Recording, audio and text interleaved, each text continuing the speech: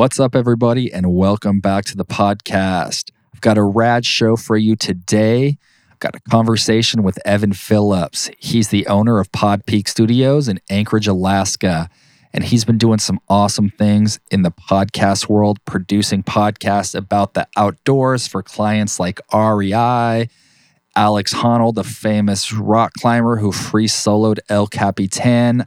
I don't know if you saw that documentary on Netflix, but if you haven't, go check it out. It's called Free Solo.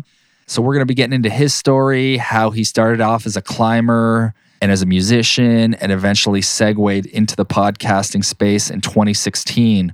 But first, I want to give a shout out to everyone who's supporting the podcast. We're growing each week, and I'm grateful that you're digging the show and that you're sharing it with friends and family, because without you, this wouldn't be possible. And speaking of which, I want to give a shout out to our latest 5-star reviewers on Apple Podcasts, and they are Jobless 7000, who says, "Great podcast, super informative and helpful." Well, shout out to you, Ja. Thank you for rocking with me, and I'm glad you're enjoying the show. I also want to give a shout out to Podcast Guy 37, 5-star review. He says, "Good show, very informative." I like that. Short and sweet. Podcast Guy, thank you. Jobless, thank you. It's because of you guys that we're growing, and your support motivates me to keep on moving forward. So, Evan Phillips. In this episode, we talk about his philosophy behind the craft of editing and mixing podcasts and audio in general. We talk about how he uses Reaper to accomplish all his editing and mixing. He's got a new gig coming up with the Anchorage Daily News. And yeah, he's really kicking ass up in Alaska. Hit up Evan. He's doing some really cool stuff. He's got a lot of great shows about the outdoors that his studio has produced. He also hosts a podcast called The Fern Line, which is about the lives of mountain climbers. And Evan knows what he's doing. He's an award-winning songwriter and composer. He's got a 20-year career in the audio industry. And he's got a rad music background. He's actually recorded and produced over 50 albums, and he uses some of that musical skill to score and sound design a lot of the episodes that he works on, which I think is just an added bonus. If you're a podcast creator, producer with a music background, you can do a lot of cool things to paint sonic landscapes in the shows that you work on. We talk about the pros and cons of automated podcast systems and software like Descript and Riverside. We talk about how technology has changed since Evan started recording 15 years ago on analog equipment. And Evan gives his advice for aspiring podcasters and goes over some of the lessons that he's learned during his podcasting journey, which has spanned over the last several years. And he breaks down why you need to take some time on the front end, the pre-production side, even if it takes months before you go ahead and launch your podcast. All right, let's do the show.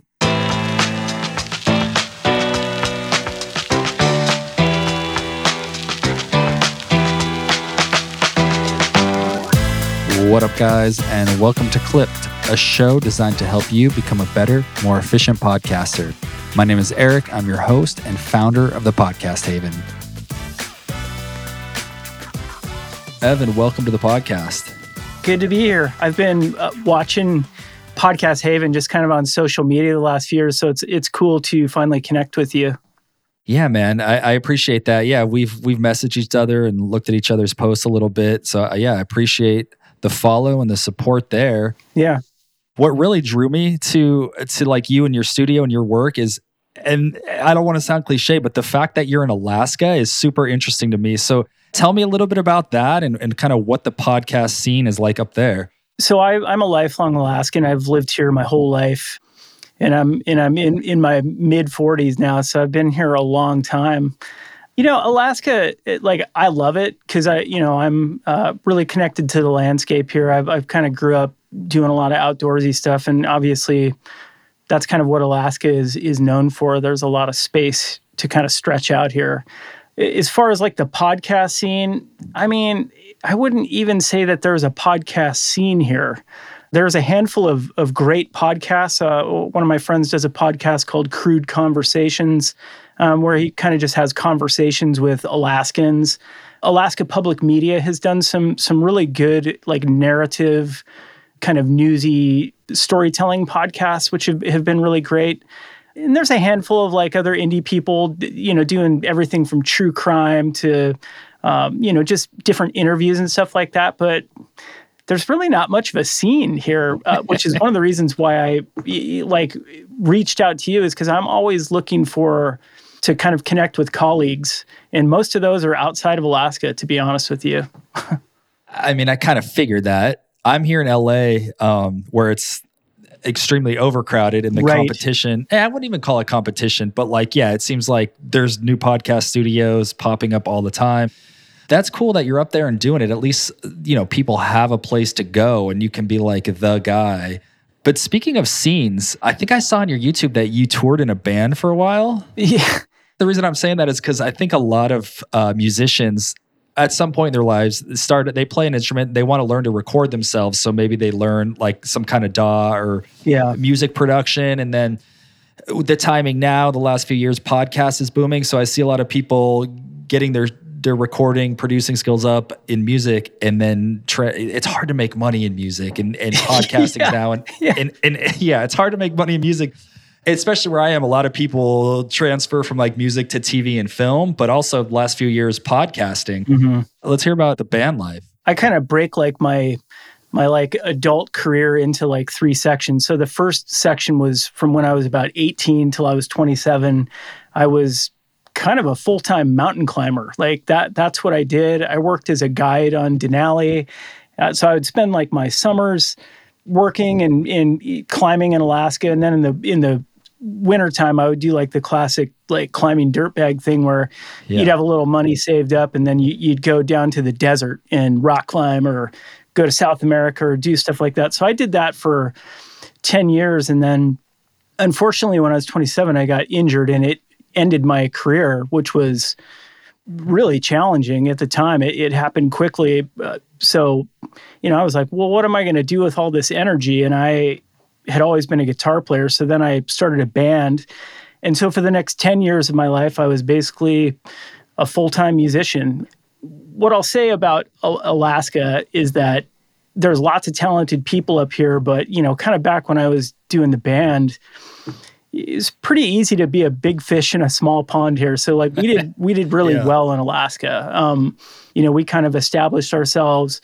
We gigged a lot. We were able to not make a lot of money, but make enough money to where we saved our money and like bought a van and drove it down to the States and left it in the States. And so what we did for a couple of years is, we had a van with gear down in Seattle and we would just fly down to Seattle and tour around the U.S. Did that for a couple years with another kind of bands, a couple songwriters that I played with. I got to tour once in Europe. I had done a lot of producing records too for bands. That was kind of another transition. Around 2012, I started doing a lot of production up here for like other artists in Alaska. So that's kind of how I got my audio chops. Yeah, no doubt. My story is a little bit similar in that I was in a band. I wouldn't say successful by any means, but we got to the point where we were opening up for like some decent acts in our world. We were kind of like a Sublime style band-ish, which is here in Southern California. People dig that kind of sound. Yeah. Interested in learning how to record myself. And I bought my first Pro Tools session or Pro Tools rig in 2008. Yeah. And record myself playing guitar, would make like little beats to practice soloing over and stuff. Then eventually got better.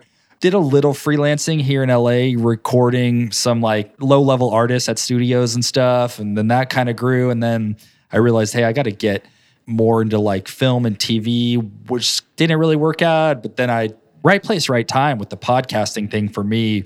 I think I edited my first show in 2015 and then it kind of took off. I think that's a lot of people's story with music production to podcasting. Tell me a little bit about some of the shows that you've worked on in the podcast space. Rad to hear that you were a climber. I also saw that you worked on Climbing Gold with Alex Honnold, which I haven't listened to, and I don't know too much about the guy, but I did watch that documentary on Netflix, The Free Solo, and that blew my mind. So kind of tell me a little bit what that was like. Did you get to meet him? There's a company that produces that show. They're a media company based out of Seattle. They're called Duct Tape Then Beer. They kind of primarily do, I would say, mostly outdoor shows. I just kind of started working with them probably about 3 or 4 months ago. So I worked on 2 episodes for season 3 of Climbing Gold, and I'm starting to work on the next season of Climbing Gold. So all of this is remote. So I'm doing all of my work here in Alaska, and I actually have not even interacted with Alex, because the way it works with Alex is the show gets scripted, all the interviews with other people get recorded, and all of this pre-production happens before Alex comes in with the other producer and kind of starts doing bits to fill in the show. Voiceover or narrative stuff. Exactly, because it's not an interview show with Alex. What it is it's a storytelling podcast talking with other climbers and outdoors people. Alex and the other co-host Fitz do the interviews with these people, but then we produce them into basically storytelling narrative type productions. They're actually really heavily produced. And I mean, it's crazy how much work goes into one episode. Yeah, I've worked on a couple things like that for like some bigger clients. And yeah, just the amount of work, the recording of the interviews, sometimes getting like archival tape footage, recording narration, or maybe re-recording, a lot of the back and forth with the producers. So it's a really cool project. I mean, I'm really into that kind of stuff. Like, I'm really into heavily produced big projects because they're creatively really challenging. And I guess I just like that.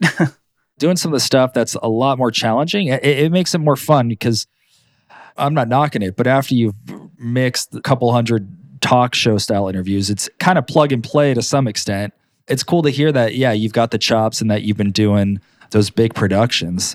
There's also something like on the flip side, what you're talking about. I mean, I've done a million, recording and editing interviews as well. If you're doing that all the time, or I'll speak for myself, when I'm just doing that all the time, like, yeah, it can get a little bit monotonous. But honestly, sometimes, and I'm sure you can relate to this a little bit, sometimes it's almost like meditative to kind of edit an interview. Like, I enjoy it sometimes. In a weird way, it is meditative when you get in a groove and there's no distractions, and you're like starting to rip through it and like get into like the timing of how people's cadences, how they talk and stuff. I can totally relate to that.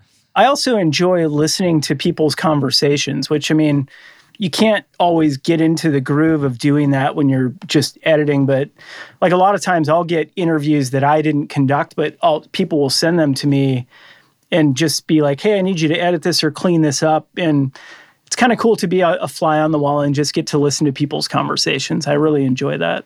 I think I was telling my wife or somebody that, yeah, after all these years and like I've done, fitness shows, done like finance shows with like leaders from like the CEO type of shows.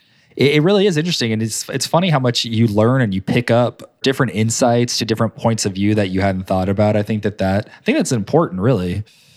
So speaking of production, I'd like to hear a little bit about your setup and your philosophy and the way that you like to edit and mix. I saw that you use Reaper, which I've never used. I think most people, they hear podcasting, at least, with the NPR and like the bigger production houses, they're always talking about Pro Tools or Adobe Audition. But I've seen Reaper come up a lot in the different forums and like Facebook groups I'm in. I've been seeing it come up. It sounds like it kicks ass. Like, it's a cool DAW. It's affordable too, right? Reaper is my DAW of choice. I do have Pro Tools installed on my computer just because every now and then, like, I've done projects where it makes sense to use Pro Tools. So like, my philosophy about recording and DAWs and stuff like that is, and I'm sure you agree with this, is that you should use whatever you're comfortable with. Because really, in today's day and age with our technology, it's really not that hard to share files. That's never been a huge impediment to me. But the reason why I got into Reaper is honestly because I was broke at the time, because I had been a musician for 10 years. At the time, like, Pro Tools was whatever, $500 or whatever, back in 2009. This was before there was a subscription. I just didn't have the money at the time. And I was like, well, I want to record. And a buddy of mine mentioned trying out Reaper. So I by happenstance started using Reaper. Looking back, I'm glad that's the case because it's really been great for me. The reason why I like Reaper is because it's so tightly coded that it's like probably the lightest DAW on the market. Like you can literally download it and run it off like a little thumb drive. And it's so stable. Like probably every week the team is doing incremental updates and they're all free. So basically every week you can update the newest Reaper and they're just constantly doing bug fixes and stuff like that. So it rarely crashes. The other thing that I love about Reaper is every part of it is customizable. So you can create these like really complex macro key commands that have like 5 or 6 or 10 key commands all bundled into one keystroke. So if you have things that you do all the time, you can create your own, like they're called custom actions. And it's just, part of it is like me, Reaper users kind of geek out with that kind of stuff. But that's just what I love about it is like I've been able to customize it to work exactly the way I want it to work. Say like a new podcaster, is Reaper pretty easy to learn? Yeah, I would say that Reaper has a little bit of a steep learning curve. Like, okay. And it's not that it has a steep learning curve. It's just that when you first download it and install it, there's a couple of just like basic things that just don't really feel intuitive. You know, for example, it's like, you'll have to remind me in Pro Tools, but a lot of times if you want to hit play, you'll press the space bar, right? And it'll start playing. Right. And how do you go back to the beginning? Do you press return? Yeah. Yeah. So in Reaper, if you press return, it does something else. So it's just like really basic stuff like that out of the gate. It's like, what?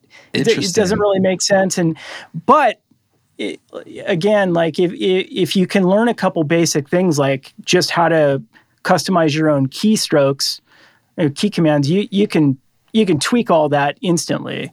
But you know, it probably took me honestly like a year or so to get comfortable in Reaper, and then it probably took me another couple years to where I really started to understand like, oh, I can like completely customize this to work exactly how I want, and that's when it kind of started to be a game changer for me. But I think it's the same with any DAW. It's the same with Pro Tools. I mean, at the end of the day, if you really want to master something, you got to put the time in. There's no way around it. I'm fully on board with that because I come from kind of, like a background like you, working in studios and stuff. And I learned quickly when I thought I knew a lot about Pro Tools that I didn't actually know what I thought I knew and have gotten yelled at many times in sessions and stuff. So I think too, I don't know if it's troubling, but I think a lot of like new podcasters are looking more for like automation. Like, I don't know if you've used Descript. I like Descript for transcription and content editing, but I think a lot of people are trying to use automated editing tools like that. There's a bunch of like automated like leveling they're not even plugins. They're like websites where you can upload your file and it'll auto like level things, which I think can come in handy a little bit, but I'm a firm believer too, is like, you got to have a strong foundation in audio and a strong foundation of your DAW if you really want to excel. But then at the same time, I guess if you're just a podcaster who is more interested in getting your message out and telling your story, and the editing is kind of intimidating or something that you don't want to quote unquote like waste your time on, I could see that. Why let that hold you back? There are these like automated tools that are coming out. So, I'm kind of mixed on that. I know what you're saying. I think it's different for you and I because like we have to really know how to use these different tools. And like, I have to know how to use like multiple different DAWs, but I kind of like the challenge of that. But that's because I work in this field every day. And so for me, knowledge is power. But again, like if you're just like your own independent podcaster and you're creating your own show, at the end of the day, I kind of just think like if you find something that works for you, whether it's automated or whatever, I mean, if it works for you, do what you got to do, you know? That's a good message too, because I think, whatever's allowing you to get your message out, if there's technology that makes your life easier, then I'm all for people creating things that they want to create. So I think we're on the same page. Just think about how much technology has changed since you and I mean, you and I really got into recording kind of at the same time. I think I recorded my first album in a studio, but where I kind of became familiar with Pro Tools probably in like 2007, 2008. So you and I have kind of been in the same, we've been kind of paralleling each other that way. But think about how much technology has changed in the last 15 years. It's insane. It's weird when you're caught up in it because you don't really realize it. But yeah, when you look back, it's pretty remarkable. Basic things like back in the day, like in Pro Tools, when you went to export a file, you had to bounce in real time. Real time. You know, horrible. Yeah, and what that, and if someone who's listening to this show doesn't know what that means, it means when you export something, you have to listen to it. So if you have an hour-long podcast episode, it's going to take an hour to export it. Now you can hit export and it's done in 5 minutes. I used to get frustrated when it was just like a 4-minute song, but yeah, exactly. Like an hour long or like a movie, an hour-long podcast or like a 2-hour movie. Thankful that we've sped that up. Talking about gear, so what's your setup right now? You've got the Shure SM7B, and what kind of interface are you using? And I'll give you my signal chain here. So I go from the mic into a cloud lifter, which if folks who are listening to this don't know what that is, it basically just gives the mic 20 extra dB of mic gain, clean mic gain. From there, I go into an Audient ID22. And from there, it has sends and receives. So I can send the audio through analog gear. So I've got an analog compressor and an analog EQ. And then I run it back into the ID22, and then it goes into my DAW. So I'm running the mic through some analog gear. I love that. Sounds great. Yeah, I mean, at the end of the day, like I'm kind of just doing it because I can, because I have the gear. You know, I'm sure like you, I've got like all sorts of, well, I've got way too many plugins. I'll be totally honest. I've got a lot of plugins. So it's like, of course you can do all that stuff in the post-production, but you know, I come from the school. It's like, hey, you're supposed to get the highest quality audio you can on the way in, and that's going to save you time in post-production. I love that philosophy. Correct me if I'm wrong, but you actually hosted a podcast in the past. Is that correct? Yeah, I still host it. So I have a podcast called The Fern Line, which is the podcast, like the tagline is, it's a podcast about the lives of mountain climbers. And so it's a climbing podcast. So I started that in 2016, and that's how I got into podcasting. So I'm still doing that podcast, but additionally, I started Pod Peak like 3 or 4 years ago, which is my podcast production business. So I'm actually getting to the point in my career where I'm thinking, maybe I might need to shelve the Fern Line because I'm just getting too busy. And at the end of the day, like the Fern Line, it's kind of my passion project. I've never really wanted it to be my job. It's a love-hate thing, yeah, when kind of the passion becomes more like a job. My podcast is new, so I haven't gotten there yet. Planning on at least going for a year and then kind of reevaluating and see where we're at. I'm really stoked that you are doing this I'm listening to it. Oh, like, no, thank you, man. Yeah. I love it. I mean, the episodes you've done so far have been pretty short and succinct, but it's just, I don't know. Again, like, because I live in Alaska, like, I'm just like dying to have like colleagues and like peers who I'm like interacting with. For me, it's fun to get to listen to people who dork out on the same stuff I dork out on. Some audio geekage. Yeah. Give me some advice for new podcasters back when you started in 2016 to where you are now with your podcast. Give me some advice and maybe some things that you wish you would have done differently knowing what you know now. Well, I think there's kind of two routes with that question. So there's the route if you are just getting into podcasting because you just want to create a podcast and that's what you want to do. And then there's the other route of you're maybe interested in doing a podcast, but you also might want to get into doing it as a career. What I would say for the folks who want to just create a podcast is take time on the front end to really think about what it is you want to create. Like, don't rush it, because the worst thing that you can do. And I'm speaking from experience here, from everything from being a musician. And, there's nothing worse than putting something out there. And then when you listen to it, you cringe. Like, that's the worst feeling. And so I would say, take your time, like, do research, listen to other podcasts that inspire you. Think about, like, what are they doing that you really like? Like, what is the host doing that really connects with you? What are the topics you're interested in? One of the other things that's like super important, especially now, because there's so many podcasts, is like coming up with an original name or concept. It's tough. You go on Apple, almost any cool name you thought in your head has been taken. Exactly. So I think that it's really worth taking the time on the front end, even if it takes months of planning, to take that time to make sure that you're doing it right. Conversely, I would say it's also good to take the time on the front end to teach yourself how to record the highest quality audio possible and how to record the highest quality interviews possible. And it might take a little bit of a monetary investment on the front end. It might take a bunch of test runs on the front end, but at the end of the day, it's worth it. I actually took more time than I wanted to finally launch. But looking back, I'm glad I did. I tend to be like an impatient person, but I am glad that I took the time. And I'll totally agree with you. I think content is number one, and like your message and your story is most important. But I think a close second is good audio. And I don't want to say that people need to go out and spend a bunch of money, but if you can come up with a couple $100, you can, and more importantly, to learn how to use what you buy, you can get a sound that's going to sound like you know what you're doing. And I think 2022, having good audio is important if you want the podcast to grow and people to receive it well. The content is number one, but if I'm listening to a podcast and it's a really great conversation, but the audio quality sucks, I mean, come on, it's like, it's hard to listen to. Hit up Evan or hit up me and we'll help you out there, because I'm with you. If I'm really feeling the story, but the audio is crappy, it is tough to listen to.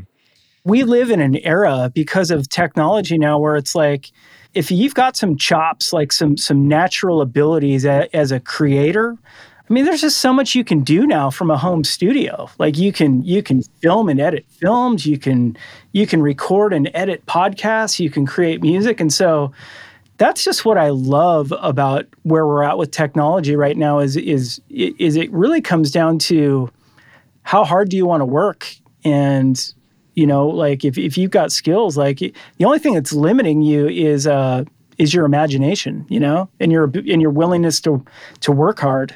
There's so many platforms with YouTube and podcasting and social media. It's like you said, yeah, if you're a creative person and you're good at what you do, yeah, the sky really is the limit. And I think that's exciting for all of us in the content creation world. Before we go here, give me 3 podcasts that you currently listen to and want to recommend to the listeners. Because I've been kind of prepping to create this Alaskan politics show, I've been listening to New York Times The Daily. Sure. Quite a bit. Also been listening to... Okay, I just got to be honest. The true crime show that I listen to every week is Park Predators. I'm embarrassed about it, but never heard about it, but I'll check it out. It's like crazy, like true crimes and like national parks and stuff like that. Cool. And then Unsolved Mysteries. That's cool, man. Who doesn't love a good true crime? And they're well produced and they're well thought out, and it takes a long time to make them, and they do their research, and it shows because they're super engaging. Yeah. Give me anything you want to plug, what you're working on, your website, plug away. So I'm just like an indie podcast producer based in Alaska. If anyone's interested, you can check out my website, which is podpeak.com, and you can just kind of see some of the work I do there. I also have a YouTube channel, which is just under Podpeak, where I do a lot of like Reaper tutorials. I would say, yeah, if people are interested in learning Reaper, there's a lot of good YouTube channels that do Reaper tutorials. In my latest video, I just made some new sound panels, and I just really enjoy making those videos. That's just kind of a hobby for me. Check out the website, check out the YouTube channel, and I would just say continue listening to Eric's podcast. It's a lot of really good information for getting into the space. Well, thank you, man. Appreciate that, and appreciate you coming on the show.